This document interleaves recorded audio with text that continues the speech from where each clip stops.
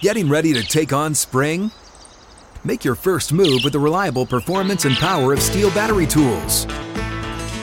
From hedge trimmers and mowers to string trimmers and more, right now you can save $50 on select battery tool sets. Real Steel. Offer valid on select AK system sets through June 16, 2024. See participating retailer for details. We're driven by the search for better, but when it comes to hiring, the best way to search for a candidate isn't to search at all. Don't search, match with Indeed. If you need to hire, you need Indeed. Indeed is your matching and hiring platform with over 350 million global monthly visitors, according to Indeed data, and a matching engine that helps you find quality candidates fast. Ditch the busy work. Use Indeed for scheduling, screening, and messaging so you can connect with candidates faster. Leveraging over 140 million qualifications and preferences every day, Indeed's matching engine is constantly learning from your preferences. So the more you use Indeed, the better it gets. And listeners of this show will get a $75 sponsored job credit to get your jobs more visibility at Indeed.com/lawless. Just go to Indeed.com/lawless right now and support our show by saying you heard about Indeed on this podcast. Indeed.com/lawless. Terms and conditions apply. Need to hire? You need Indeed. Hello, Sunshine. I'm Alexi Lawless, and welcome to the State of the Union podcast, where we look at the beautiful game on and off the field through the lens of red, white, and blue-colored glasses. This week, we'll be talking the MLS Supporters Shield situation going on, some EPL ridiculousness, in the best sense of the word. Zlatan keeps Zlataning, a potential 2023 Men's World Cup, ? Derbies, Fatal Vision, and so much more. But first, joining me, as always, my friend, my colleague, my guiding light, David Mossy, a soccer savant and a Fox soccer researcher and writer extraordinaire. Mossy, how are you doing on this? We were recording Monday, October 19th in the year 2020. I am doing well, and I have a little story to tell.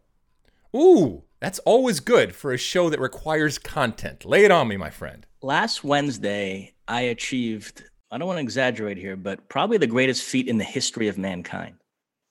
Wow! If it's all, that's it. You've run your course then. But let me hear what the pinnacle is here. My buddy Jordan and I undertook a little adventure. We walked from Santa Monica to downtown LA and back, which for those of you unfamiliar with the geography there, that's about a 5-hour walk one way. And then on the way back, because you're tired, your pace slows down. It was more than a 6-hour walk back. There were a couple stops for food along the way, so it ended up being a full day activity. We left early in the morning, came back late at night. It was just something we've been talking about doing, and we wanted to do it just to kind of test our endurance. And also we thought it'd be kind of a neat little look at LA and perhaps parts that we don't normally visit. Well, to quote the great Berlin, a band that you have probably no clue about. Nobody walks in LA, but you are proving that wrong. Now, and you mentioned it a little bit. I want to make sure I understand. Was this a Forrest Gump-esque type of epic adventure that you had talked about and that you were trying to discover something either about yourselves or about the great city of Los Angeles? Yeah, I had that feel. Yeah, I mean, the thing that really struck me on the walk there was you really get a sense for how diverse a city like LA is. We passed so many different neighborhoods with people of different ethnicities, and that was kind of fascinating. On the way there, you get to really appreciate the scenery and take it all in. On the way back, you start to get pretty tired and your feet are killing you, and then it's just about finishing something you started, and you're not really sort of taking it all in anymore. But yeah, the way there was really interesting to pass through all these different neighborhoods in Los Angeles. I don't think I'm alone in saying I could talk for the next hour about this. I have so many questions, but I'm going to limit it to this. What was your apparel? Are you one of these walkers? Have you ever seen the walkers that have the actual, I don't even know what they call them. There's probably a cool name for them, but like the ski poles that they use on either side when people are walking. Have you ever seen these people when you're hiking and stuff? They have ski poles or anything? My buddy Jordan had done this once before, so he's something of an expert on the subject now. And he told me to bring hiking shoes. And so I did wear hiking shoes instead of regular shoes. And that proved to be a very smart choice because, like I said, my feet were killing me anyway at the end of it, but I can't even imagine if I hadn't been wearing hiking shoes. But other than that, just normal t-shirt, shorts, hat, and sunglasses too, because it was a very sunny day. So I did not put any sunblock on. So I was very red afterwards, but for the most part, I came through it okay. Well, I wish that I had had cameras rolling. I mean, this is a perfect documentary-esque type of thing to, the walk and then the conversation that you had. So it ended up being around 11. You mentioned you stopped for some food. Now, I know that's very important. How did you decide where and when to stop? For lunch, we sort of had a place in mind that's right before you get downtown, this Greek place, delicious, in honor of you. And then dinner was just kind of, we were initially, the plan was to try to make it home all the way, but it was taking longer than we anticipated. And we were both starving, and it was just kind of you'd find some place nearby. We were both pretty desperate for some food. So that wasn't all that planned out. But yeah, listen, there were many people in my life that doubted I could pull this off because, as you know, I don't live the healthiest life. I live alone. I don't cook. I more or less subsist on a diet of pizza and hamburgers, and I drink a lot of soda and beer. But I proved them all wrong, as I've been doing throughout my whole life. I always seem to prove the doubters wrong. Congratulations, my friend. That is that's a feather in your cap, for sure. I'm glad you made it back in one piece, and I can already see that you are a changed person for having gone on this vision quest through Los Angeles. All right. I know we talk a lot about what we watch and what we digest from an entertainment perspective. I got a podcast recommendation for the folks out there. It's called Morally Indefensible, and I found it on Spotify. It might be on the other platforms out there. I'm a big true crime type of guy, and it centers around the Jeffrey MacDonald case, which happened back in 1970. A former Green Beret and doctor was accused and then ultimately convicted of killing both his wife and his kids. He, for years, has maintained his innocence. The reason why, just that in and of itself would interest me, but then there was a huge book that came out of it by the late author Joe McGinnis called Fatal Vision. And this takes a look not necessarily at the actual murder, because that has been, and the court cases involved, because that has been gone over time and time again. And it does focus on that, but it looks at it with the lens of the journalistic ethics of Joe McGinnis, the author of this book, in the way that he went about getting the information. I'm not going to spoil it for you if you don't know, but in a nutshell, this was an author who formed a partnership, signed a contract with the then accused murderer, and to write a book. And the book came out, and Jeffrey MacDonald, the Green Beret and the murderer, did not like the way that it portrayed him. And it goes into how he was able to gain the trust of this guy and whether it was ethically appropriate, and so many other questions. It also is a companion piece, evidently on, I think the FX network has done a multiple episode type of companion piece called A Wilderness of Error. So if you can find that, you can do it. That in and of itself would have been interesting enough for me. But I actually have crossed paths with the late Joe McGinnis. He actually came and visited me many years ago when I was living in Italy, and we spent a week probably together. He was researching some stuff for a story that he was going to write. He ended up not only hanging out there, but falling in love with American soccer. And for those of you that are into books about soccer, you will know The Miracle of Castel di Sangre, the book that he wrote, and about a soccer team, a low-level soccer team in Italy, and the corruption involved. And he fell in love with the game, and I kept up with him right up to his death. And it's really just interesting to see this, and to see this character who I said I crossed paths with, and it's already a famous story, but also in this day and age where media and press and is at times redefined or differently defined, what we consider appropriate when it comes to news and facts and opinion and debate and all of that kind of stuff when it goes into the art and the skill and the profession that is writers and media folks out there. So I recommend that highly. It's really good. Even if you don't know anything about this case, and there's plenty of you out there that don't, it's just, that in and of itself from a true crime perspective is really, really good. So check that out. Anything, Mossy, before we light this candle? Well, I will definitely check that out. Believe it or not, I do listen to your recommendations on this podcast. I watched and listened to a slew of things this past week. I won't go through all of them because it's already a beefy opening segment, but just mention two that were on your recommendation. I did watch A Perfect Crime, the Netflix documentary about the assassination of that German official. Loved it. Thought it was fascinating. So we can get into it on a different time. And then I also listened to the Silvio Berlusconi documentary that you mentioned a few weeks back. Bunga Bunga. And I found that very, very entertaining as well. It is. I mean, and there's all sorts of interesting parallels to what's going on now and all that. So good. Well, I'm glad that you listened to me. I don't know if anybody else out there does, but we like to throw those out. All right, we got plenty to get to because all sorts of stuff happened over the last week. You ready to light this candle, Mossy? Yep. All right, we're going to start off over in Europe, where there was not only action when it comes to we'll start with the EPL. There was ridiculousness, as I said, in the greatest form in terms of the unpredictable types of results that we saw, the way in which those results came about. And there's so many to get to.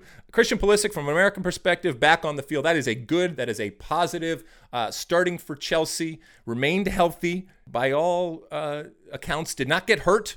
So that's all good checks of boxes. He still looked dangerous. He was involved in goals, still taking players on. I don't think that this return to actual play changed anybody's view about how important he is, not just to Chelsea, and then from an American perspective, how good he is and how talented and incisive he is when he gets on the ball. Then you add the fact that this was just a nutty game that ultimately Chelsea ended up only getting a point out of. They will certainly feel like they should have gotten 3 against Southampton. It ended up 3-3, and not the only nutty game out there. But anything to say on that one, Mossy? No, I agree with everything you said. Pulisic played very well, made a beautiful play on the third goal, Havertz, which gave Chelsea the lead again after they had squandered a 2-goal advantage. But as you mentioned, they then surrender late equalizer. No issues for Chelsea going forward. I mean, they are going to be a devastating attacking team this season. Timo Werner with 2 goals. The first one I thought was absolutely gorgeous. That little dummy spin he did, nutmeg. He looked a little more Werner-esque. I mean, with what we've come to expect, and obviously having watched him for years in the Bundesliga, we still hadn't seen him kind of have those not just moments, but games. And I think this was one of those games where you kind of saw why he was bought for that amount of money and why he has been so highly sought out. Yeah, the issue, of course, is at the back. Now, to be fair, they have sort of the goalkeeper situation. It's just that Mendy's injured right now, so Kepa's still having to play, and he made a terrible mistake on Southampton's second goal. But hopefully once Mendy gets in there, hopefully if you're a Chelsea fan like Alex Dowd, he'll at least sort out the goalkeeper position. They still have to figure out the defenders there. But, still some work to do for Frank Lampard. But very, very talented team for sure, this Chelsea team. They do produce some beautiful football when they have the ball. They do. But they did not come away with the 3 points. And, that's problematic for them. But like you said, if they shore up the defense, those you hope, if you're a Chelsea fan, obviously, that will get sorted out.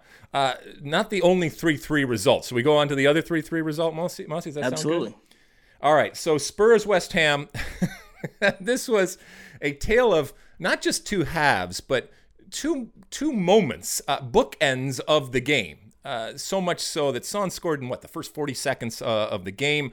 Spurs went out. It was just going to be, by all accounts, a rout. They go up 3-0, dancing, having a good time. Everybody's smiling. Mourinho's finally, turned the corner. This is back. This is the glory times are back again. And then somehow it just completely goes to what. And in the last 15 minutes, they conspired to have just this epic meltdown, and ultimately ends up 3-3. Own goal here, okay, I get it, but still some defensive issues. Somebody had asked me maybe in a couple pods ago if I thought that, or maybe it was on Twitter, if I thought that the art of defending was going away. So it's a bigger conversation right now, but certainly the art of defending in the EPL is going away. And we'll talk more about the importance, therefore, maybe the greater significance and importance of defenders in a little bit here. But all right, so that 3-3-1, what were your thoughts on that one? This was such a roller coaster on Twitter because, as you mentioned, Tottenham jumped out to that 3-0 lead. Harry Kane and Heung-min Son, that's the best 1-2 punch in the league right now. The understanding they have with each other, and Spurs are just playing some beautiful football. And Twitter was just going nuts. And Mourinho is shoving it back to his critics. And this notion that he was washed up is ridiculous. And he's still the special one.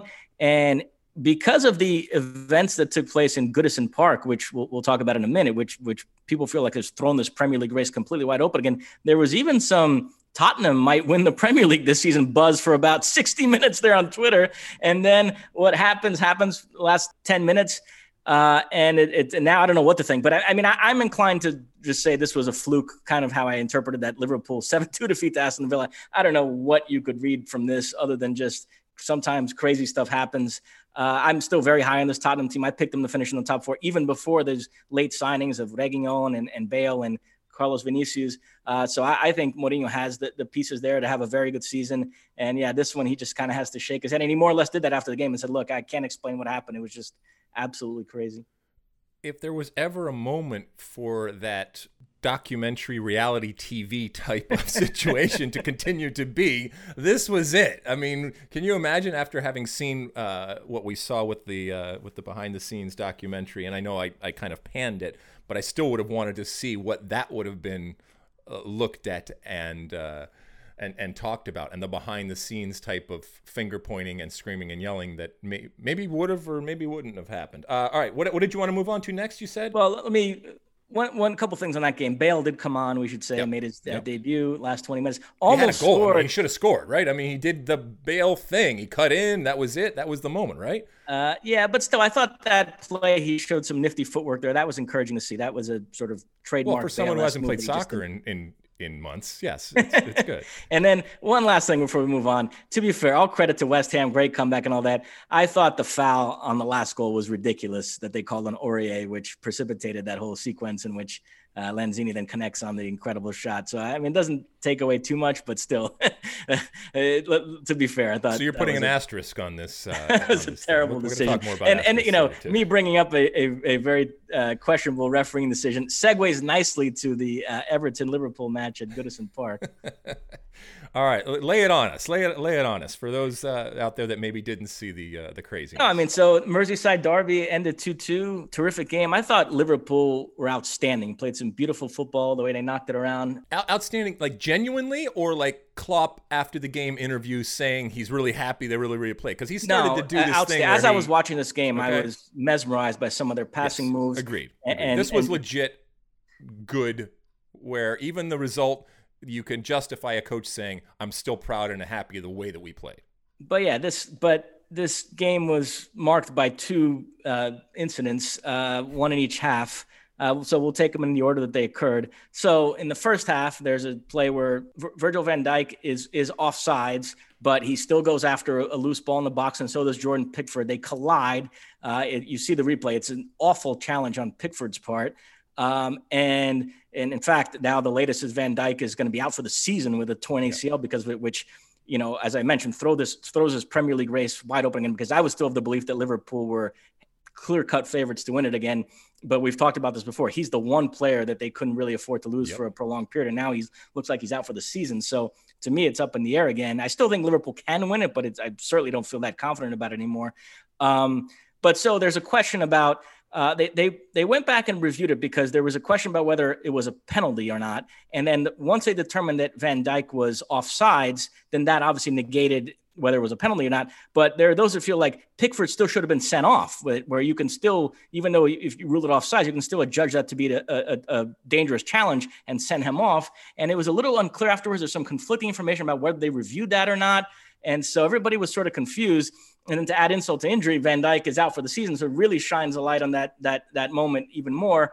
What did you make of that whole scenario? I know that's got people questioning again this whole business of linesmen not raising the flag until after the play is over because they feel like players are then continuing to play and at risk of picking up injuries for plays that essentially were already going to be stopped anyway. And so it's become yet another element of this VAR controversy we deal with every week. Well, as far as the AR is continuing and letting things go, if you are going to have VAR, that is a function because you don't want to stop something that then VAR is going to prove actually, or that VAR could prove actually should stand. So I get that. And does it increase the risk of injury?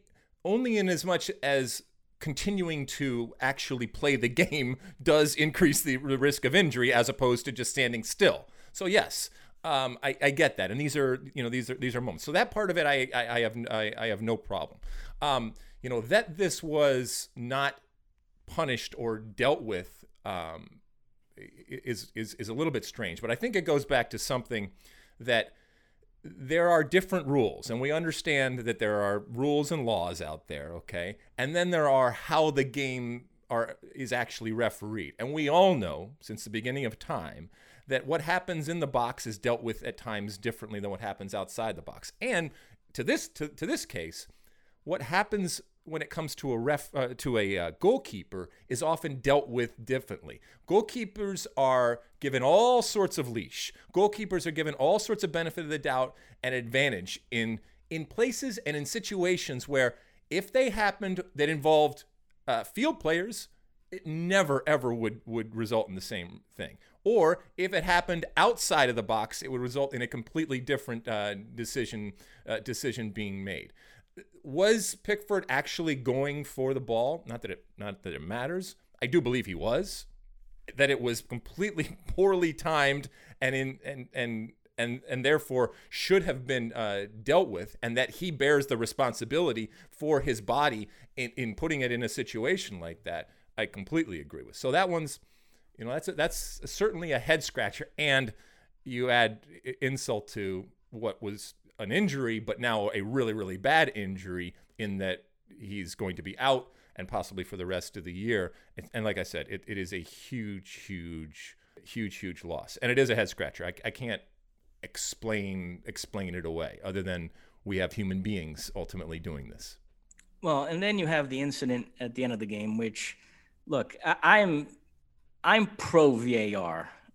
So I'll get that out there. I do think the game needs some form of VAR. And so you and I have generally, as people have complained about these millimetric offsides decisions, you and I have generally been on the side of defending them. But here's the problem. We went through, we had a slew of decisions where if you slow it down and you look carefully enough, you can see, oh yeah, the left shoulder is a smidge ahead. And then there are people that say, oh, it's so close, you should let it go. And then people like you say, well, you can't be a little pregnant. And you sort of have that whole conversation. Mm-hmm. But now you're starting to have some plays, and I would put this offsides decision on Mane, which negated the Liverpool stoppage time winner in this category, where he doesn't look offsides at all. It's not even a case of being a little pregnant. He doesn't look pregnant at all. I mean, we all are staring at that play. I mean, I think I have pretty good eyesight, and I just don't see where he's offsides at all. So now it's just blind faith. Now you're just accepting the fact that there are a couple of guys sitting in a booth somewhere miles away that have access to this technology that we don't, and they said it's offsides, and so okay, then it's offsides, and the game is decided that way, and that makes me a little uncomfortable when it's something that just is not at all verifiable, based on the eye test. Where I mean, I don't know. I mean, I'm staring at that play today. I've seen all different angles of it. I still don't see a play that shows Sadio Mane ahead of the last defender, but they said he was, so I guess he was. I don't know. I mean, that makes me a bit uncomfortable. How do you feel about that? So your discomfort and irritation comes from the fact that people that are much better qualified, with much more experience, okay, are ultimately making a decision that you, with your little brain, can't comprehend and can't qualify and can't prove. Gee, this is an interesting thing that goes well beyond the actual soccer field. At some point, Mossy, all right, you have to take the expert's opinion and believe it to be true, okay?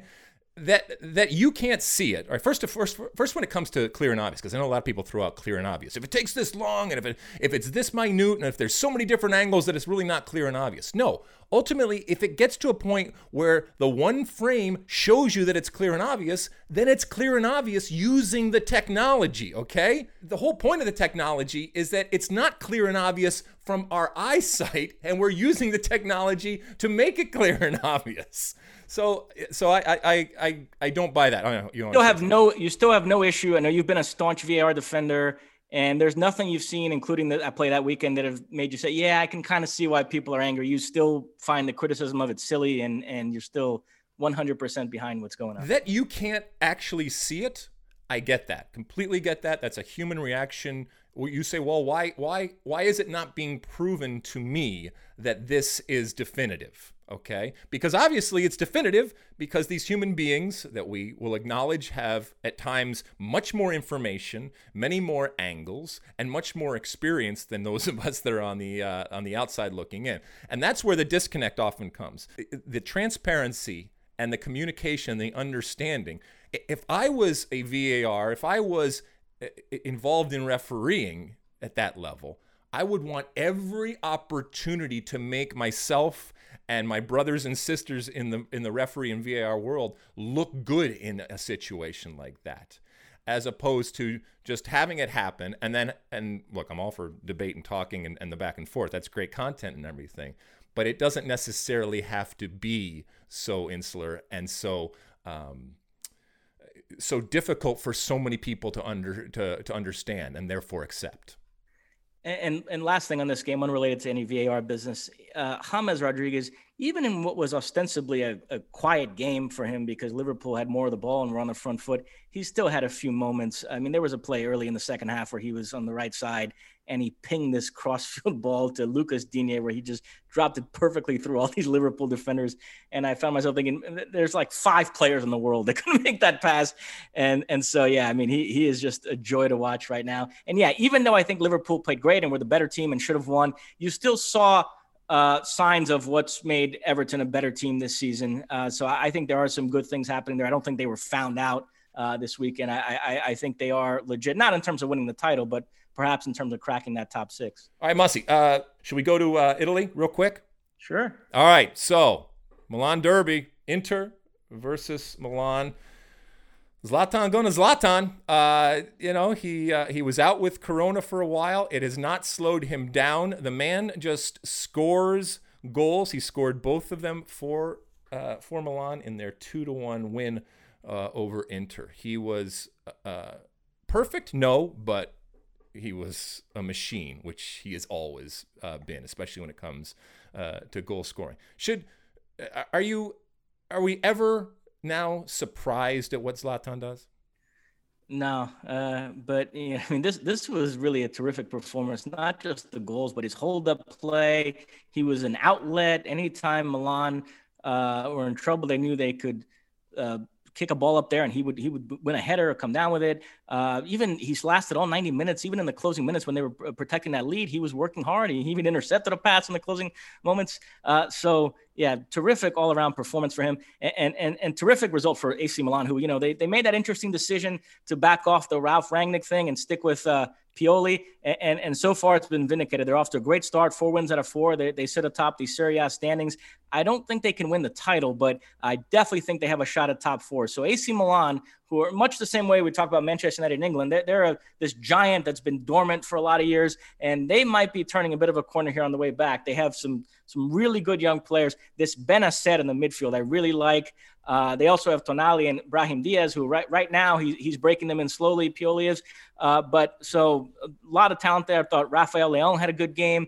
And obviously Zlatan, a terrific goalkeeper in Donnarumma, and then Zlatan is obviously the leader there for all those young guys, and they sort of they feed off him, and so a lot of good things happening for AC Milan right now. That was a very good result for them to beat Inter in the derby. All right, let's just finish up the Serie A, and I know we're giving it a little bit of a short shrift here, but Juventus 2-0 to start this Serie A season.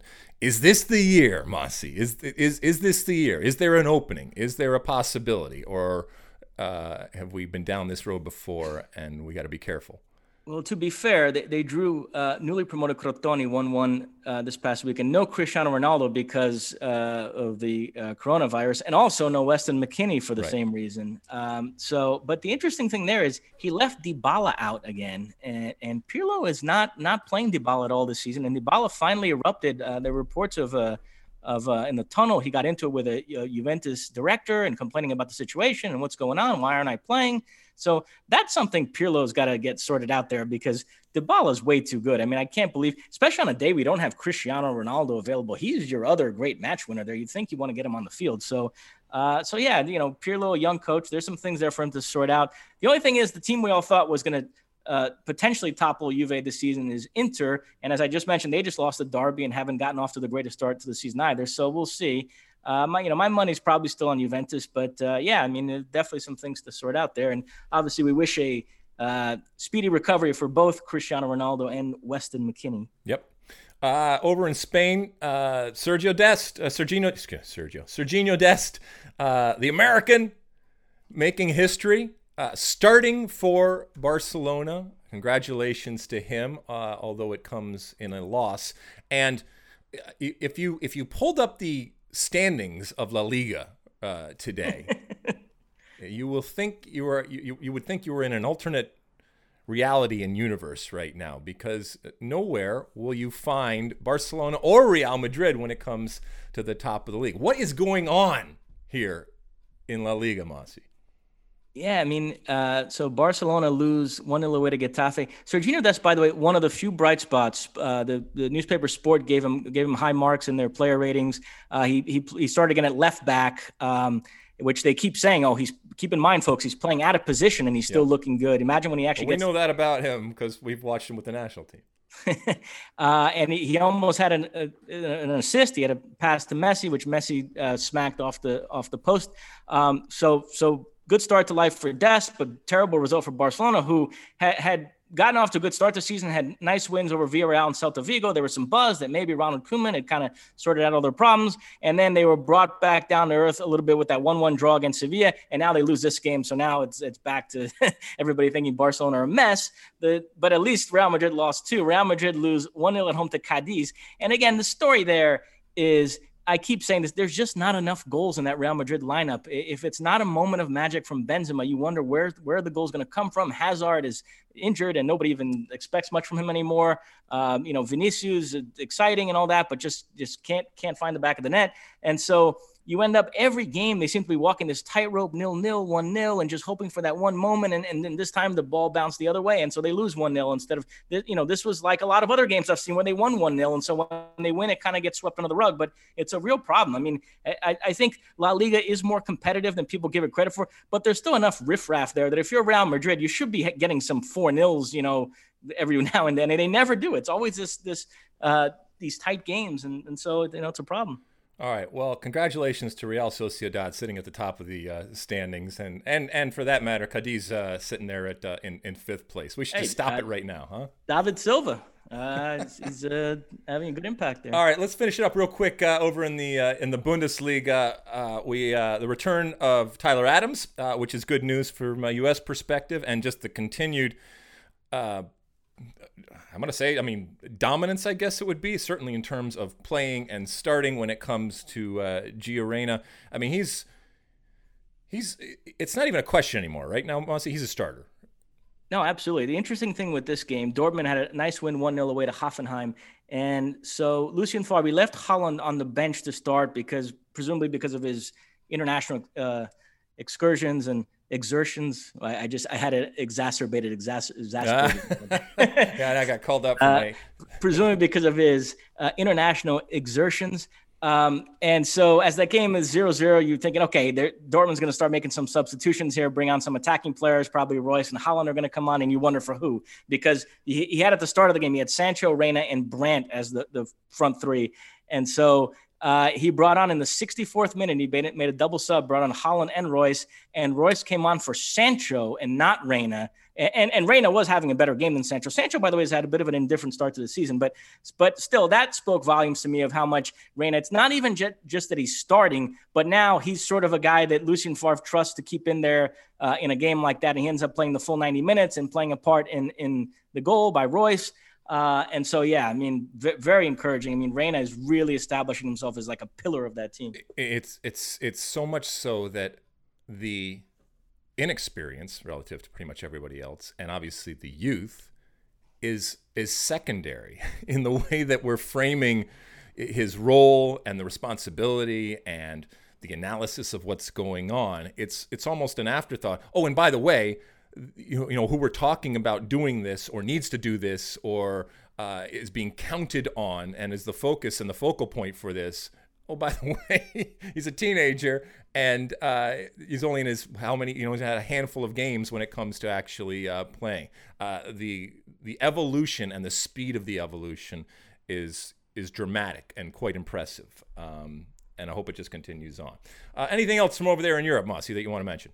Last thing, Bayern won 4-1, but so I'm going to keep an eye on Lucas Hernandez has started the last couple of games at left back, not Alphonso Davies, which Bavarian Football Works, which is a website I check out a lot on Bayern. They wrote something on it, and Hansi Flick was asked about it. And Hansi gave an interesting answer. He said, right now, Lucas Hernandez is offering a little bit more of what we need at that position. He said, Davies is a young player who played a lot of games and had a short preseason, and he's not physically and mentally exactly where we want him to be right now, which was a bit of a weird quote. I mean, Alphonso Davies, I thought, had more than established himself there. And so I don't think it's too much to worry about. I mean, I think he'll eventually be starting regularly at left back, but I don't know. It's something to keep an eye on. I do too. I think he's that good. But there is a bubble, if you will, this rarefied air that a young and once again inexperienced type of player can get into.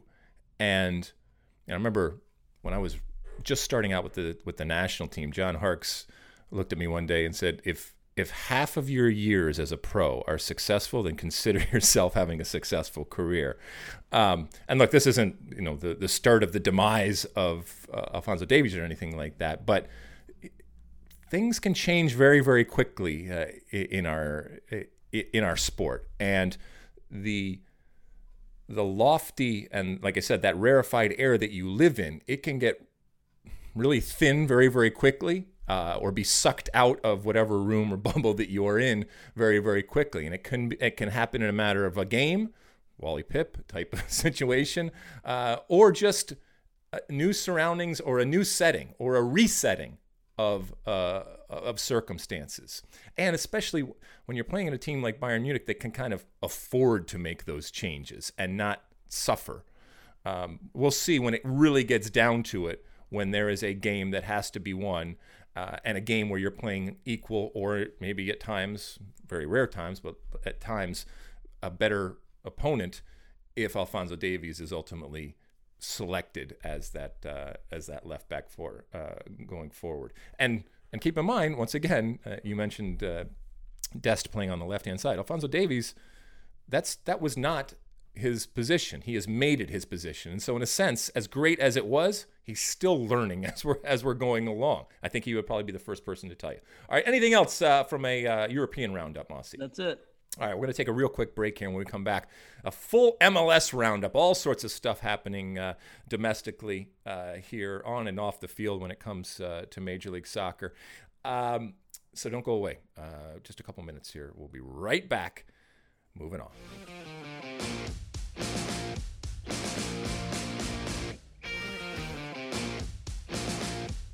All right, we're back. We're going to look into what's going on MLS-wise. And there, obviously the games and the goals are wonderful. But there's also stuff that is happening off the field and bigger picture type of stuff that's going on right now. And we've talked about this ever since 2020 became the 2020 that we now know it. And obviously with the pandemic and the shutdown and the complete change of the way we do business, we've talked about how we should judge players, teams, leagues, sports in the unprecedented times that are 2020.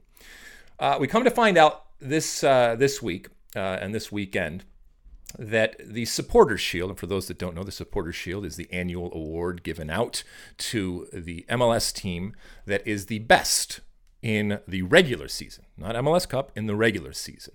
And we know that MLS is a league that has their regular season, and then whatever you do in the regular season contributes to whether you move on and play in the postseason. But from a regular season perspective, the Supporters Shield is awarded.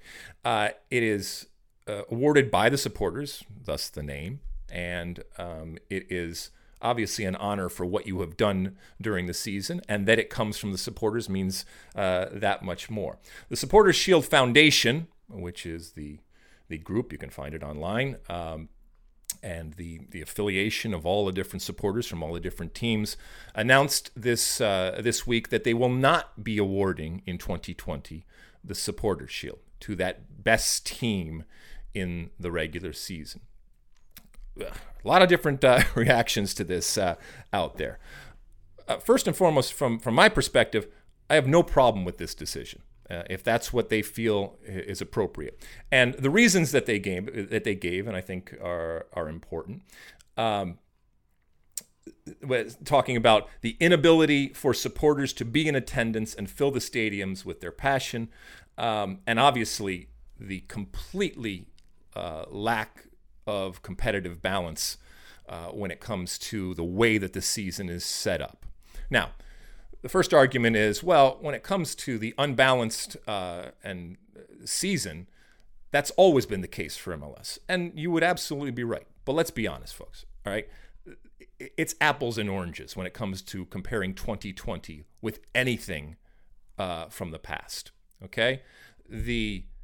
As I've said many times, it is unprecedented in terms of what the teams have been asked to go through and how completely different the situation and the circumstances and the scenarios are in 2020 relative to previous years. So yes, there is a lack of balance when it comes to even last year or 10 years ago, but it's nothing compared to the difficulty of ultimately judging and therefore awarding a shield to somebody for what they do in the regular season. Now, the argument is there that, you know what, the Supporters Shield is just a Supporters Shield. Regardless of what the circumstances are, you either win it or you don't. But let's be honest, we talk about the Supporters Shield and we talk about how many Supporters Shields have you won. Oh, they're last year's Supporters Shield winners. And we attach and we ascribe a value to that relative to what has happened in the past. And to do that this year, okay, it would be, I think, an unfair comparison. Okay, if you are the Supporters Shield winner in 2020, it is a very, very different type of proposition and pathway that you have taken than any time in the past. So that's my take. If they don't want to award it, that's fine. There's also the take that you do award it. There's a take that you award it with an asterisk. I don't believe that you award it. If you award it or you don't. And if you reward it, you don't do an asterisk. You say this is what it is, and you move on. Now, there's a couple of other conversations that are going on right now. We're not going to get too much into the weeds. Right now, there's fighting and infighting going on because many of the supporters didn't feel that they were included in the conversation and ultimately in the decision. There is fighting from players. You can look at the way Alejandro Bedoya has reacted, and he's not happy about this decision. You can look at the coach of Toronto FC, Greg Vanney. He's not happy about this decision. I will say when it comes to Greg Vanney, he's a smart man, and that he's angry, I get it. His team is doing very well, and they were certainly in line to win this. I think a lot of it stems from the fact that he feels that he and more importantly, his team are not going to be given the credit and be given the praise that he feels they are due. And in no way should my support of this decision of not awarding the Supporters Shield mean that I devalue or don't value what is being done this year. As a matter of fact, when it comes to what MLS teams have had to go through and what the players and the coaches have had to go through in 2020, as I said, it's never been done before. And in particular, the Canadian teams, Greg Vanney's Toronto FC being one of them, what they have had to do, hats off. absolutely they deserve praise, and they deserve all of the accolades and thanks and credit and value that I can give. But when it comes to the actual Supporters Shield, that's not necessarily something that I think needs to be given at this point. Maybe they make something else and they give something else for it. We saw it earlier with the MLS's back trophy that was awarded. So that's how I'm reacting to something like this. But it is interesting to see how the players are reacting, how the coaches are reacting.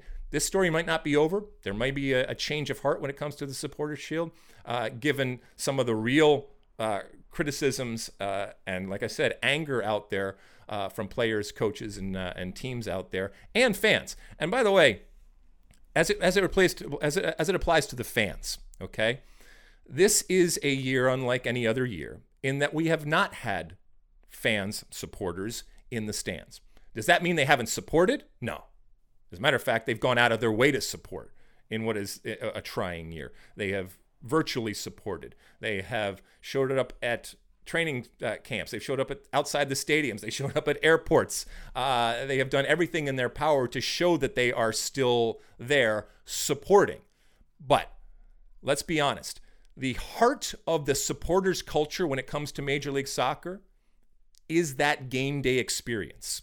It is what is celebrated. It is what is sold, not just by Major League Soccer, but by the supporters groups themselves. Okay? And I know that there's much more to being a supporter than just that 90 minutes. And it's your involvement with your community. It's the way that you dress, the way that you walk, the way that you act in that other 22 and a half hours of the day and the rest of the week when there isn't a game. But that game day experience, and whether it's the moment that you get there and the tailgating and the parties or the march to the match or the singing in the game, that is the lifeblood. That is that heart beating into the rest of the week and the rest of the body, if you will. And to not have that, okay, I think that in and of itself is one of the reasons not to award the support, or why I'm okay with not awarding it. Look, I don't award it. You award it or don't award it. It's up to you. But why I understand this decision. Mossy, I know I spewed out a lot of words there, but any reaction? No, I was okay with this decision too for the reasons you mentioned. This is just such a wonky regular season that for me it crossed a threshold. And by the way, we still might end up with teams not playing the same amount of games and having to go to points per game to determine the standings. So I'm fine with not awarding a Supporter Shield this year. I'm surprised at how angry the reaction has been. I think it speaks to this larger issue that I've talked about on this podcast before. MLS wants to have its cake and eat it too.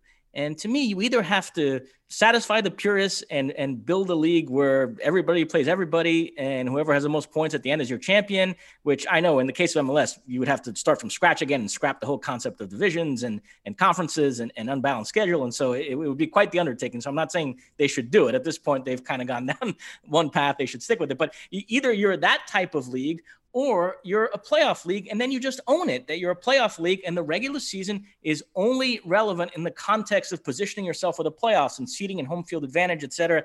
Instead, they've, to kind of appease the purists, and like I said, try to have their cake and eat it too, they've created this trophy, the Supporters Shield, for the team with the best regular season record, and they've created so much fanfare around it that now you actually have people running around and saying, I'd rather my team win the Supporters Shield, or to me, there's more value in winning a Supporters Shield than MLS Cup, which is crazy. I can't think of another sports league where you crown a champion at the end of the season, but you give out another trophy along the way where fans are actually saying, I'd rather my team win that than to win the championship of the league that season. But it's now created this dynamic where taking away the Supporters Shield feels like you're really delegitimizing the season in a way that I think it shouldn't. I think we should all just not care about the Supporters Shield that much and just understand that in a league where you have a playoff culminating with MLS Cup at the end, that's all that ultimately really matters. But the cat's out of the bag there. I mean, the Supporters Shield has grown to this level of importance where, as you mentioned, players are coming out, they're furious, and Greg Vanny, and they feel like something that's really core to an MLS season is being taken away from them in a way that frankly surprised me, but that's how they feel. So what I hear is David Mossy doesn't like supporters, okay? Because this is from the supporters. This is of the supporters. This is a way of showing how important and how vital the supporters are, in that it was created, it is administered, and it is awarded by the supporters each and every year, and which is why they get to make the decision ultimately on this. And there's a lot of infighting, like I said, that's going on right now. And look, for those of you that have been around American soccer, you know that nobody fights amongst ourselves better than U.S. soccer. We eat our own, and we are often our worst enemy when it comes to the things that we do. It does come from a good place. A lot of times, not always, it does come from a good place in that we are passionate about it and we take ownership of these types of things. But look, I don't know how this is ultimately going to be decided. But first off, everything that we do this year is going to have our own personal asterisk. Every single time we talk about something that happened in 2020, it's going to be, oh yeah, that was 2020. And you just say 2020, people are going to associate it with the pandemic, and therefore, as you said, a very warped and different type of version of normal when it comes to what we have been used to in the past. Now, so understand that that's going to happen no matter what we do. I don't know how this is ultimately going to get resolved, but whoever has, by points, whatever it's total points or it's points per game, whatever it ends up being, whoever that team is, whatever we are calling that team, just know, okay, that it bears little to no resemblance of any other team in the past that has won the same award or done the same thing in order to win that award, if it's the exact same award, or if it's called the same thing, or if it ends up being called something different. And that's not to denigrate or to downplay or to devalue what you have done. It's just the reality and the fact of what 2020 and the sandwich that 2020 has given us. Mossy. All right. Anyway, I don't know how that gets sorted out. We'll see. The continued, and this is once again maybe a result of 2020. When we talk about the young players that are being given opportunities, and I'm talking about your Caden Clarks over at Red Bulls, 17 years old. Your Cade Cowles over at San Jose, 17 years old. Your Christian Torres, who we saw last night from a developmental standpoint, homegrown for LAFC. The list goes on and on and on. Now, that's the good news, is that we are seeing a crop of domestically developed players, and most of them that are able to play with the U.S. men's national team, that qualify for playing for the U.S. men's national team. Not all of them, but most of them. This is great news. This is great news for development. This is great news for American and Canadian soccer. But there's a part of me that is saddened by this, because a part of me feels that the reason why we are seeing this is because of 2020. And it took 2020 to realize and to graphically realize the talent that exists. Because I'm not sure, Mossy, if this is 2019 or if this is normal times, that we are seeing this type of, I guess, courage, experimentation, whatever you want to call it, teams willing to throw out these young players because it's 2020 and the ramifications and the risks and the repercussions of doing something like this in 2020 are very different than maybe doing it in the past. And it saddens me because it took this for people to realize what we've been screaming about all along. And even worse is when we do go back to whatever normal is and back to much more of a semblance of what has happened in the past, does it revert? I mean, that's a good, bad type of news situation that's going on right now. And for now, I'll take the good news because it's wonderful. We've talked about Brendan Aronson and what's rumored to be $6 million transfer for the young Philadelphia Union homegrown player over to Salzburg, Red Bull Salzburg. And that's great. By the way, if they really got that much money, Good for them. I didn't think it was going to be that much money. Good for them. And they probably are sharing in a future sale going on. So good for Philadelphia. Congratulations. Congratulations to MLS, and congratulations to Brendan Aronson for that pathway. And we'll see what goes on. Although, a real quick comment.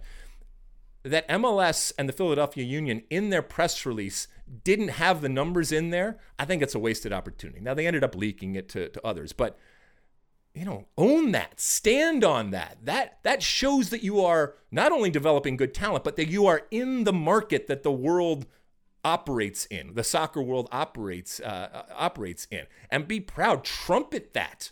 All right, that's a good number, and you're not doing anybody harm. You're actually pumping yourself up and making yourself good because of that number that exists right there. Mossy, are you as excited as I am about? And I'm usually not that excited about young players, but I do extrapolate it out and I look to what's happening with the national team or what could be happening with the national team. But are you as excited about it or are you concerned about it when it comes to the reality of why this may be happening? No, I'm excited about it. I agree with you. I think 2020 has something to do with it, but I think it's something that'll stick. It seems to be the general direction the league is moving in. There are reports that, by the way, that Barcelona are tracking Cade Cowell, 17-year-old from San Jose. And you mentioned Brendan Aronson. They supposedly had their eyes on him too, but he ends up moving to Salzburg instead, which I think is a very smart move on his part. And Andrew Wiebe, MLS.com, I thought wrote a pretty good piece trying to argue that MLS can sort of have its cake and eat it too, that you can sell some of your top young players, hold on to others, and then with the money you're making from selling some of your young players, if you buy the right guys, you could sort of be this quote-unquote selling league, but also a league of choice and also a league that has a lot of quality, is one of the best in the world. And so he thinks there is an ability for MLS clubs to kind of thread that needle if they do it smartly. It's a really good piece on his part. I think it's going to be interesting to see over the next few years if MLS clubs are able to do that. Well, we've talked about that balance and that difficulty of maintaining that balance and not becoming that farm league and lower league or feeder league, if you will, but still participating in the churn of the market that exists out there and the buying and the selling of players. And I don't know, it's a very difficult dance for MLS to do, and money solves a lot of those things. And we've talked about spending other people's money when it comes to MLS. All right, those are some good things that are happening, and the continued results out there. The Los Angeles Galaxy, who were in a free fall, finally find a way out of it, albeit with a 90-minute winner to finish with a win finally. This may have, who knows? It's 2020 again, but who knows? This may have saved Guillermo Barros-Schelotto's job, at least for the moment, when it comes to the head coach and maybe others at the Galaxy. And let's be honest, they only beat Vancouver, okay? But it's still a win. So congratulations to them. Chicharito did not start. As a matter of fact, he was subbed in, and even when he was on the field, he missed chances and still just does not look the part at all. We mentioned LAFC throwing out a 16-year-old and getting a result up in Portland, 1-1 up there. Lots of ties, Minnesota, Houston 2-2. Toronto FC, which continues to play, as I said, in this adopted home up there in Connecticut at Rensselaer, finds a way past Atlanta. It's still Atlanta. And I guess congratulations are in order to DC United, the first win in the DC United era as they continue to search for a coach after the 10-year tenure of Ben Olsen, as they go into Cincinnati and get a 2-0 win. Columbus finally back on course. Remember, they started out so hot, and they continue to be there. The question of who is the best team, you mentioned the Supporters Shield. Okay, from a numbers perspective, fine, but who is the best team right now in Major League Soccer? I mean, I think you could have a long debate as to who it is. Obviously, Toronto's going to scream and yell. Philadelphia certainly has a case. Columbus now back in the mix, if you will. Orlando has just kind of been consistent, but I'm not sure there's a lot of people out there that would say that is the best team in Major League Soccer other than Orlando people. And by the way, Orlando people, just a second here. You can scream and yell all you want. And as I said before, you don't get the benefit of the doubt. okay? You're Orlando. You have not even made the playoffs in your entire existence. And until you do, okay, you really haven't done anything. Doesn't mean I'm not excited. Doesn't mean I'm not happy for what you have done this year. And that there is a competitive and appealing Orlando team in Major League Soccer. Wow, well done. I'm excited about that. I truly am. That's something that we have wanted for years. And now that we finally have it, you want me to pat you on the back and tell you how great you are? No, you got to earn it. Got to earn it. And you've been earning it so far, though. So you're headed certainly in the right direction. And I will look forward to see what happens when you get to the playoffs, because you're definitely going to make. Well, if you don't make the playoffs, then something really, really bad has gone wrong. Seattle just continues to cruise along. LAFC, which hasn't had a great year, still finds itself in the top 4 out there in the West. And the Galaxy, even with the win, sitting at the bottom. And people ask me all the time, should they fire the coach? Should they fire the GM? Should they fire the president? Whether it's Guillermo Barcelotto, Chris Klein, or Dennis Teclosa. Look, in our business, we talk about people getting sacked, people getting fired, but sometimes it's sport. And I get it. That's part of sports. But these are ultimately human beings that potentially could be losing the jobs with families and all that. And so calling for people to get fired, there's times where a change is needed. Okay. And when you look at the Los Angeles Galaxy right now, I know there's a lot of people that are calling for change, either massive change, everybody out, or coach out, or anybody in between. I'm not sure, once again, if there's an impetus, if there is a real desire right now, as opposed to the end of the year, of making a change. I mean, the way things are going right now, you certainly could make the playoffs, but maybe they just recognize that we're just going to let this year play out. And once again, I told you, if you're going to fail, if you're going to be bad, if you're going to do things that are going to generate criticism, do it in 2020, because you will be forgiven. Not everything, but you will be forgiven a lot, and a whole lot more in 2020 than in 2019. And in a certain way, hopefully, you will be forgiven a whole lot less in 2021, because hopefully we return to some sort of normalcy. All right, anything else, MLS Mossy? That's it. All right, we're going to take another quick break here, and when we come back, it's time for Ask Alexi. Use that hashtag Ask Alexi, and we read some of your comments, questions, and concerns. We'll be right back. Moving on.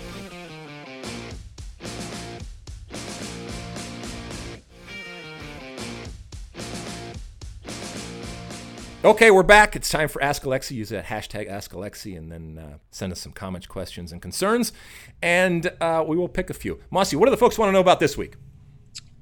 First up, this comes from @FoxSoccer. So this might have been really the mothership. Okay, Alex Dowd or Luis Aguilar asking this question, for all we know. With the Old Firm, Merseyside, and Milan derbies this weekend, it got us thinking: what is the best rivalry in the world? Interesting. Did you just say derby? I did, yes. Look, as a studier of language and linguistics and such, what is your justification for saying derby? I don't view derby as like schedule where it's the same word just pronounced differently. I view it closer to like pitch and field, in which they've just created their own expression that doesn't really apply. I've never heard anybody refer to the Michigan-Ohio State derby or the Red Sox-Yankees derby. I think essentially rivalry is sort of our equivalent of derby. So when I say it the English way, because that to me is the only way that it really exists. Does that make any sense? No, it makes no sense at all. It's derby, all right? You're just I mean, you're so self-absorbed and snobby. You can't. I don't want to start any controversy over this. Look at your schedule. You're not in a gantry now. You're at your home. It's derby, okay? It is derby, all right? For me, it's derby. For you, it's derby. I'll tell you how pompous I am. I refer to the horse race as the Kentucky Derby. Oh, my goodness. All right, well, anyway, so they want to know about great ones out there. Well, I'm on record, and for those that haven't listened in the past, I'm on record when it comes to international derbies, all right, great rivalry games. There is no better, and I know I'm biased, when it comes to U.S.-Mexico, all right? The history, the connections, the social and political and obviously competitive sporting connections that we have had, and the long line of games, the level of competition, the super status that we have within our region as those superpowers.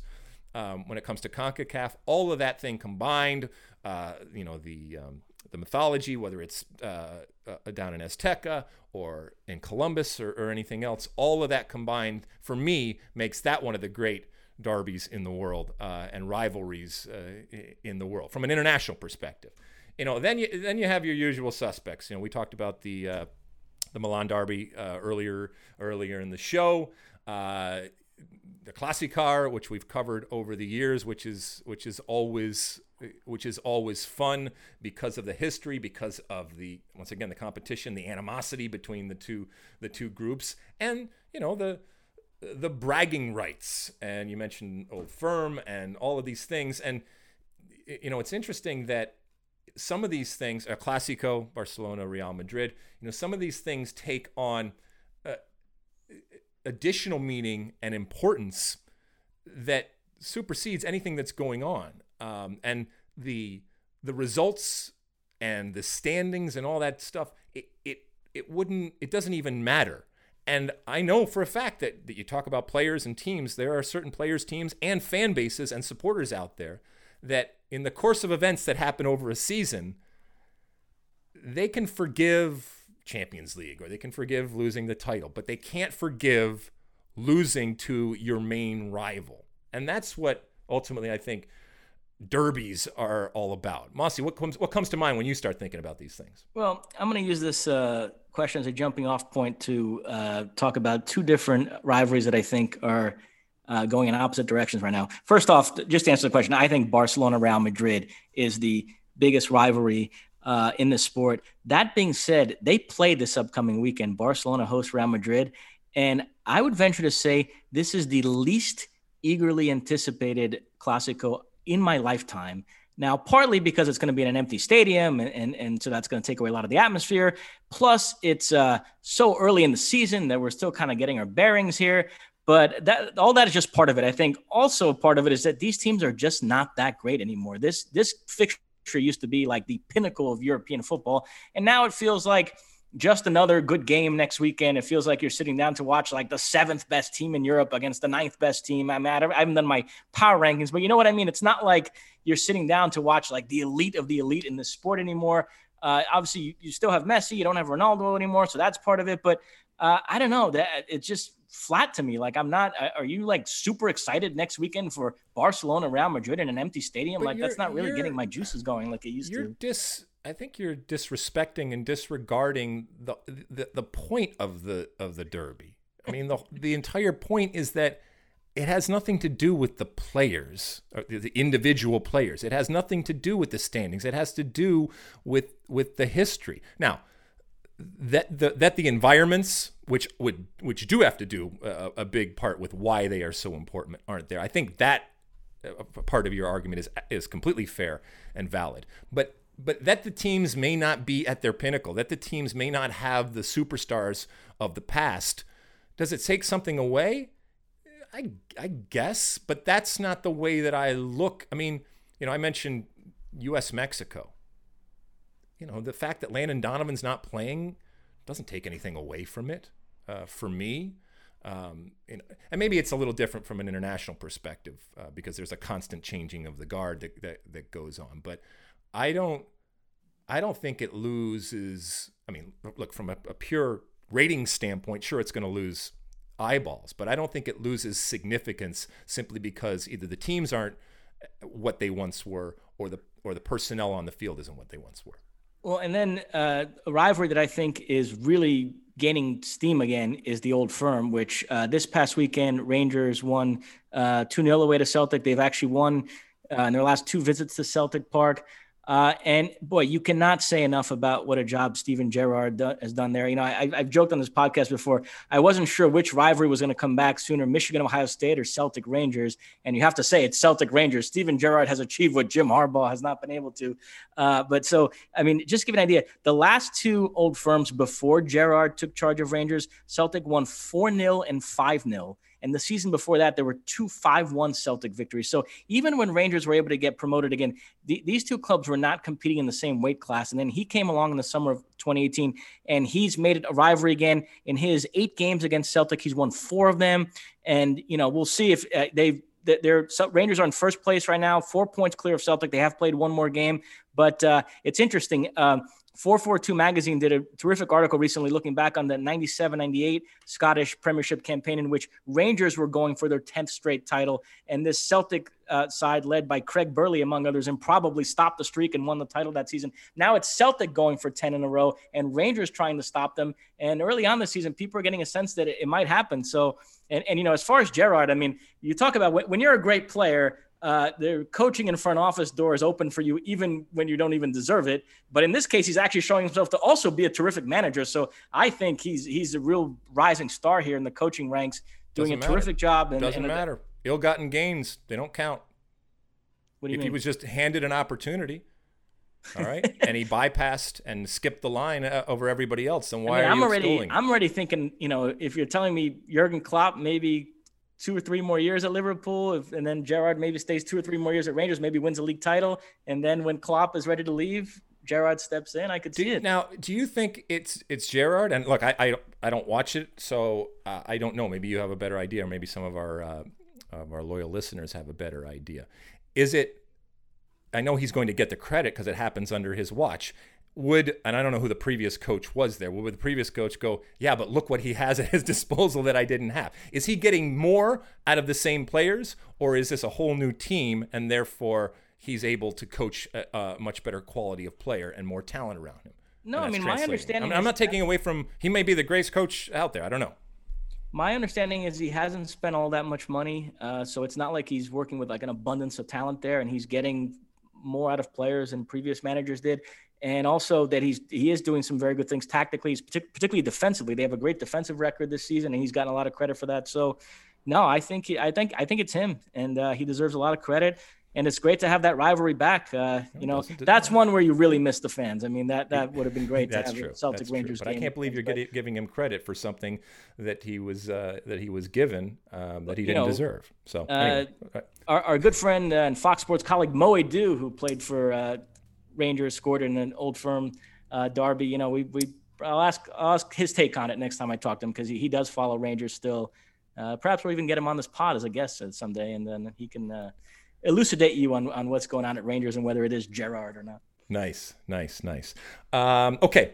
Let's see. By the way, I'm following Twitter live while we are doing this, and I just want to update something that you heard earlier in the show. The Supporters Shield Foundation that we talked about earlier in MLS and all the kerfuffle going on with that has said that they are currently holding meetings with supporters group representatives about the original decision, which we said was to not award the Supporters Shield, in light of new information and feedback we have received. That means that everybody screamed and yelled, and a public update will be forthcoming. So I wouldn't be surprised. We are going to have the Supporter Shield. They wouldn't put this out there. I wouldn't be surprised if they say we have seen the error of our ways and we have made a change based on the input that we have gotten. But who knows? It might happen before the end of this show. It might happen later. But if you're listening to it right now, it might have already happened. So who knows? But anyway, I want to make sure that that we said that. All right. Next question, Mossy.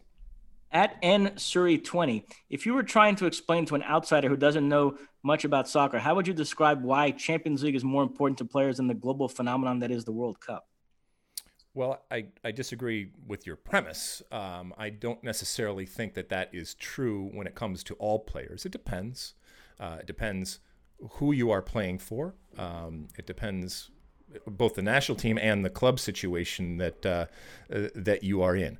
I think that from a purely pure competitive side, that I think people recognize Champions League as the highest level and therefore the most that you can do on a club level. And it is looked at as the highest competitive level because you are playing against the best teams in the world that aren't national teams. And therefore, these are teams that are drilled day in and day out. And with that comes an understanding and a coordination that you don't have when it comes to the international game. So that in and of itself would be a reason why a player would look at a Champions League medal as something, as their ultimate accomplishment, okay? But I think that there are others. A Champions League medal, first off, it's yearly, okay? I think it is much more fleeting. And if you've won a Champions League, well done. I mean, that's pretty impressive. But I think it is much more fleeting than winning a World Cup. If you win a Champions League, you are remembered, okay? But if you win a World Cup, you are revered. And I think your place in history is much different. You are written about and seen much differently winning a World Cup as opposed to winning a Champions League. So I don't even necessarily, as I said, think that is the case when it comes to all players. And you can't discount that when you're winning a Champions League, it's your profession. You are doing it. Oftentimes it relates to your contract. It relates to more money. It relates to more opportunity. All of that kind of stuff factors in a very different way than when you are playing internationally. And so your legacy can be much more effective and impactful and lasting, and your mythology for that matter, doing it in a World Cup as opposed to a Champions League. Is that fair, Mossy? I don't know. Maybe perception or sentiment has changed when it comes to this generation of players. That's an interesting question. It probably varies from country to country if you ask different players what they'd rather win. We should say the Champions League group stage this season gets underway this upcoming week. And you know, the schedule is really condensed because they have to get through this in a shorter period of time. So you have 3 straight weeks of Champions League action. Then there is a break in November. There's an international break that interrupts it. But then match days 4, 5, and 6 are also in consecutive weeks, so they can get everything done before the end of the year. And the final this season is in Istanbul, which is where it was supposed to be this past campaign. But obviously they had to move it due to the Lisbon bubble. So, yeah, I mean, I love this competition. Looking forward to it. Some of the games that have my attention this week, Alex Dowd's Chelsea host your Europa League winner Sevilla, which if you followed the Europa League last season, it's very Sevilla very unchanged. The one significant change was Banega out and Rakitic in, but otherwise it's the same guys. Although the very good young French center back Koundé, I guess, is a major doubt for this game, so that's good news for Chelsea because he is terrific. You also have PSG hosting Manchester United.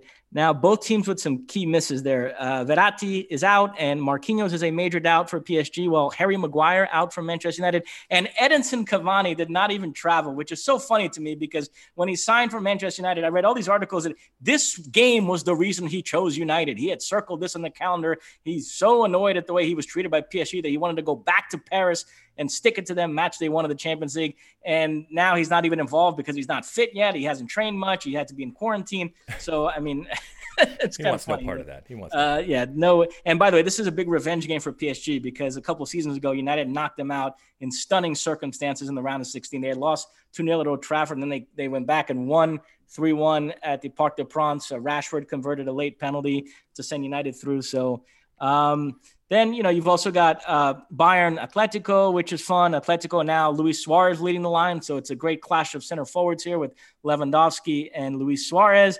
And then a game I'm really looking forward to, Ajax host Liverpool. Ajax have this very talented young Brazilian Antony, who's off to a great start to life there. And I'm excited to see him go up against a Virgil van Dijk-less Liverpool back line. We'll start to get a sense here of what Liverpool are going to look like without Van Dijk back there. Yeah, I mean, lots of other good games. Lazio Dortmund. I mean, are you excited for the Champions League being back? I am. And you know, I mentioned the Twitter machine firing up over here. I always know when when Fox Soccer has tweeted something that I'm involved with, because my mentions start to blow up, as they have here, because our predictions that we made last pod, I think, as to what's going to happen have just started to filter out here. And, so I'm getting stuff like, you need to be drug tested. Well, you picked Rennes. So the Rennes people aren't happy. Chelsea in that group. Or Rennes people are happy, but other people aren't happy. So that seems to be the one that's generating the most reaction. Yeah, and Rennes, I mentioned this last week. They have one of the most exciting young players in the world, this Eduardo Camavinga. So very excited to watch him in the Champions League. They open up against Krasnodar. You have Jesse Marsh at Salzburg face Lokomotiv Moscow. So tons of stuff to watch. Tons of good games. An interesting one. Andrea Pirlo goes up against the manager that gave him his Serie A debut when he was 16, Mircea Lucescu, who is now in charge of Dinamo Kiev, was the Shakhtar coach for many years. He's the guy that brought all those Brazilians to Shakhtar. I'll tell that story on a different day. So it's a neat little sort of subplot there of Pirlo going up against the manager that gave him his start. So, the Champions League is back. You can fire up the music, CBS, Kate Abdo. I'm looking forward to it. All right. One more. We got one more right here, right? Yep, and we'll end on this at Monteith _ Alex. You tweeted about moving the 2022 World Cup back to 2023. Why? Okay, so a few weeks ago, I think we talked about the potential and the possibility of having a year move when it comes to the 22 Men's World Cup, which we all know is happening November, December of 22 in Qatar, and moving it back a year to November, December of 2023. And the reason why I said that should be in play and a potential move is because of the bottleneck that is coming. We have kicked this can, I know there's some cans and bottles, but we've kicked this can down the road, and we have made an incredibly congested 2021 next year, and that will roll over into 2022. And there's only so many games that players can play. And we don't know what 2021 is going to look like. Fingers crossed, best case type of scenario types of things, on paper, all of that. We think it's going to be better, and we think there might be a return, but we don't know. So we might be kicking cans again in 2021. Now, no action that you take doesn't have a reaction and consequences, some intended, some not. Obviously, the 2023 Women's World Cup is in the summer of 2023. So that would mean 2 World Cups coming 5 months apart. One in the summer in the women's, and then one in the winter with the men's. Is that ideal? No. None of this is ideal. None of this is fair. This is, as we've said all along, just making a crap situation and trying to make the best of it. But at some point, it's going to come back to roost. At some point, we are going to have to pay the piper in terms of this congestion. So to the extent that you can find ways to alleviate some pressure and make decisions that we recognize not everybody's going to like and may pose other challenges along the way, you're going to have to do it. And these are hard decisions to be made. Now, when it comes to the Women's World Cup, would that take the year and obviously the attention and the shine off of the Women's World Cup? Yeah, maybe. I think you can do 2 World Cups that far apart, and still have both of them be successful. I honestly think that you can. Like I said, it's not ideal, but that's one of the reasons why, we've been talking about Champions League. We've been talking about Gold Cup. We've been talking about the Olympics that have been pushed back. We've been talking about every league that was pushed and pulled and everything. This is not going to get any easier from a scheduling perspective. And so I still think some things need to be looked at going forward. So that was why I was thinking about it. And in no way am I claiming that this is the cure-all and solves all of the problems. But some of that congestion is going to have to be relieved, and some sort of decision is going to have to be made. Otherwise, you're going to have so many games, day after day after day, and you are, in a sense, diluting those games. And the biggest thing for FIFA are the World Cups. Obviously, the Men's World Cup from a revenue and financial perspective is massive, and certainly much bigger than the women's. But those are two huge properties. And you want to make sure that having them doesn't dismantle or destroy other stuff that you have, okay? So that was, one of the solutions going forward. I don't know if it ultimately ends up being something that is ever considered. And certainly, as I've said, it won't be considered if it's coming from an American. That's just the reality. So somebody else out there, throw it. Mossy, anything else? That is it. Although one last little note. Yeah, Do sure. you know what enters my life again this upcoming weekend? No, what? Michigan football. I do know this. I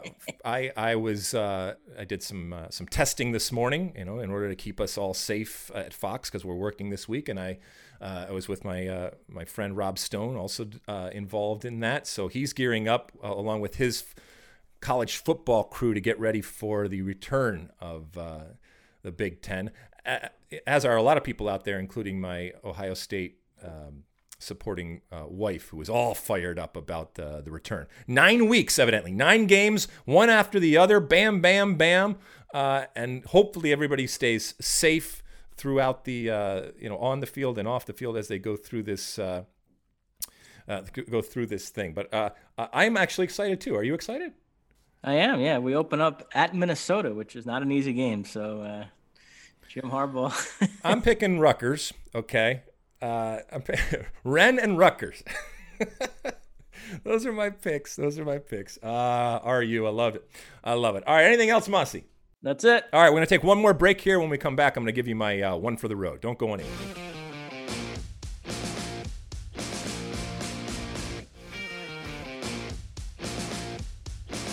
All right, welcome back. This is my one for the road this week, and I'm sorry, it's not a good story. It's a sad story. There are good parts of it that will become apparent. If you are a listener of this podcast, you will know from previous episodes I've talked about the troubles that my good friend Daryl Grove is going through. For those that don't know, Daryl Grove is part of our soccer community and certainly part of our soccer podcasting community. He is one of the co-hosts of the Total Soccer Show, which is a show that has been in my ears, since it started back in 2009, I think, well, over a decade. These are two gentlemen that have immersed themselves, much like us, in the game of soccer and view it from an American perspective. Daryl is a transplanted Englishman, and he has come over to the United States and, as I said, immersed himself, and is incredible in terms of the way that he has talked about the game on and off the field, and how in depth and how much content they have been able to produce over there when it comes to the Total Soccer Show. As I mentioned in previous podcasts, over the last 2 years, he's been battling cancer. He was diagnosed with liver and colon cancer. And unfortunately, he was in the hospital and was sent home to start hospice care over the last couple of days.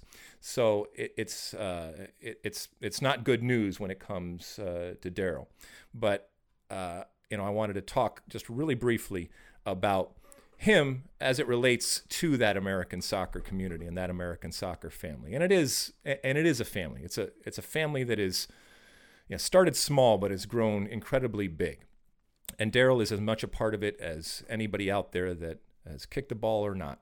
And he is one of our own. And what has always amazed me, and what I've always loved about Daryl, is his willingness to listen, and his genuine curiosity about this curious thing that we call the American soccer community. And I've said many, many times, I said it earlier on this podcast, we are a funny bunch.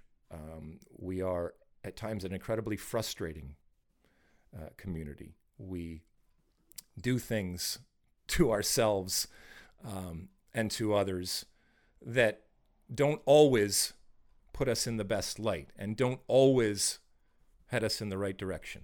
We fight like families do. We lose perspective, oftentimes like families and people of passion do. But this is someone who has fought for the game. This is someone in doing so that has bettered the game. This is someone who has made my life better, and obviously the game of soccer better by the work that he has done. Some of you will know it, some of you won't. Some of you never will know it, and that's okay. There are plenty of people in our soccer tent that you don't necessarily know.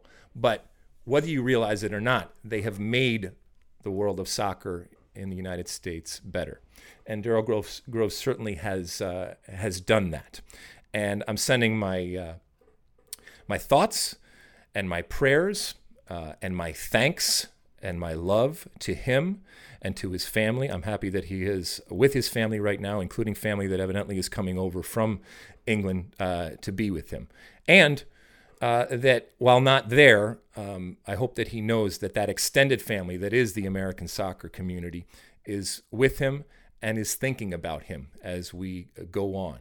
And his love and his passion and his curiosity and his spirit that has always been a hallmark of the way that he has talked about the game, hopefully will continue on, and hopefully will be a part of everything that we do, because sometimes we do get bogged down and we do lose track of the fact that it is just soccer, and it's something that we love. It's something that we have a passion for. In many of our cases, it's our living, but it's still just a game of soccer. And ultimately, the game of soccer isn't about the ball. The game of soccer is about the people. And Daryl Grove is one of those special people in the game. And so if you do have a moment and you are so inclined, keep him and his family in your thoughts. Mossy, we'll talk again next week. Anything you want to say before we go, my friend? That's it. All right. Thank you for everybody for listening and for downloading and for reviewing and for subscribing, for sending us all of your Ask Alexi and Ask Mossy questions out there on all the different machines out there. I hope that you're staying safe. I hope that you are staying sane. I hope that you are with and surrounded by people that love and respect you. And here's to much better days ahead. All right. We will talk again next week. And as always, size the day.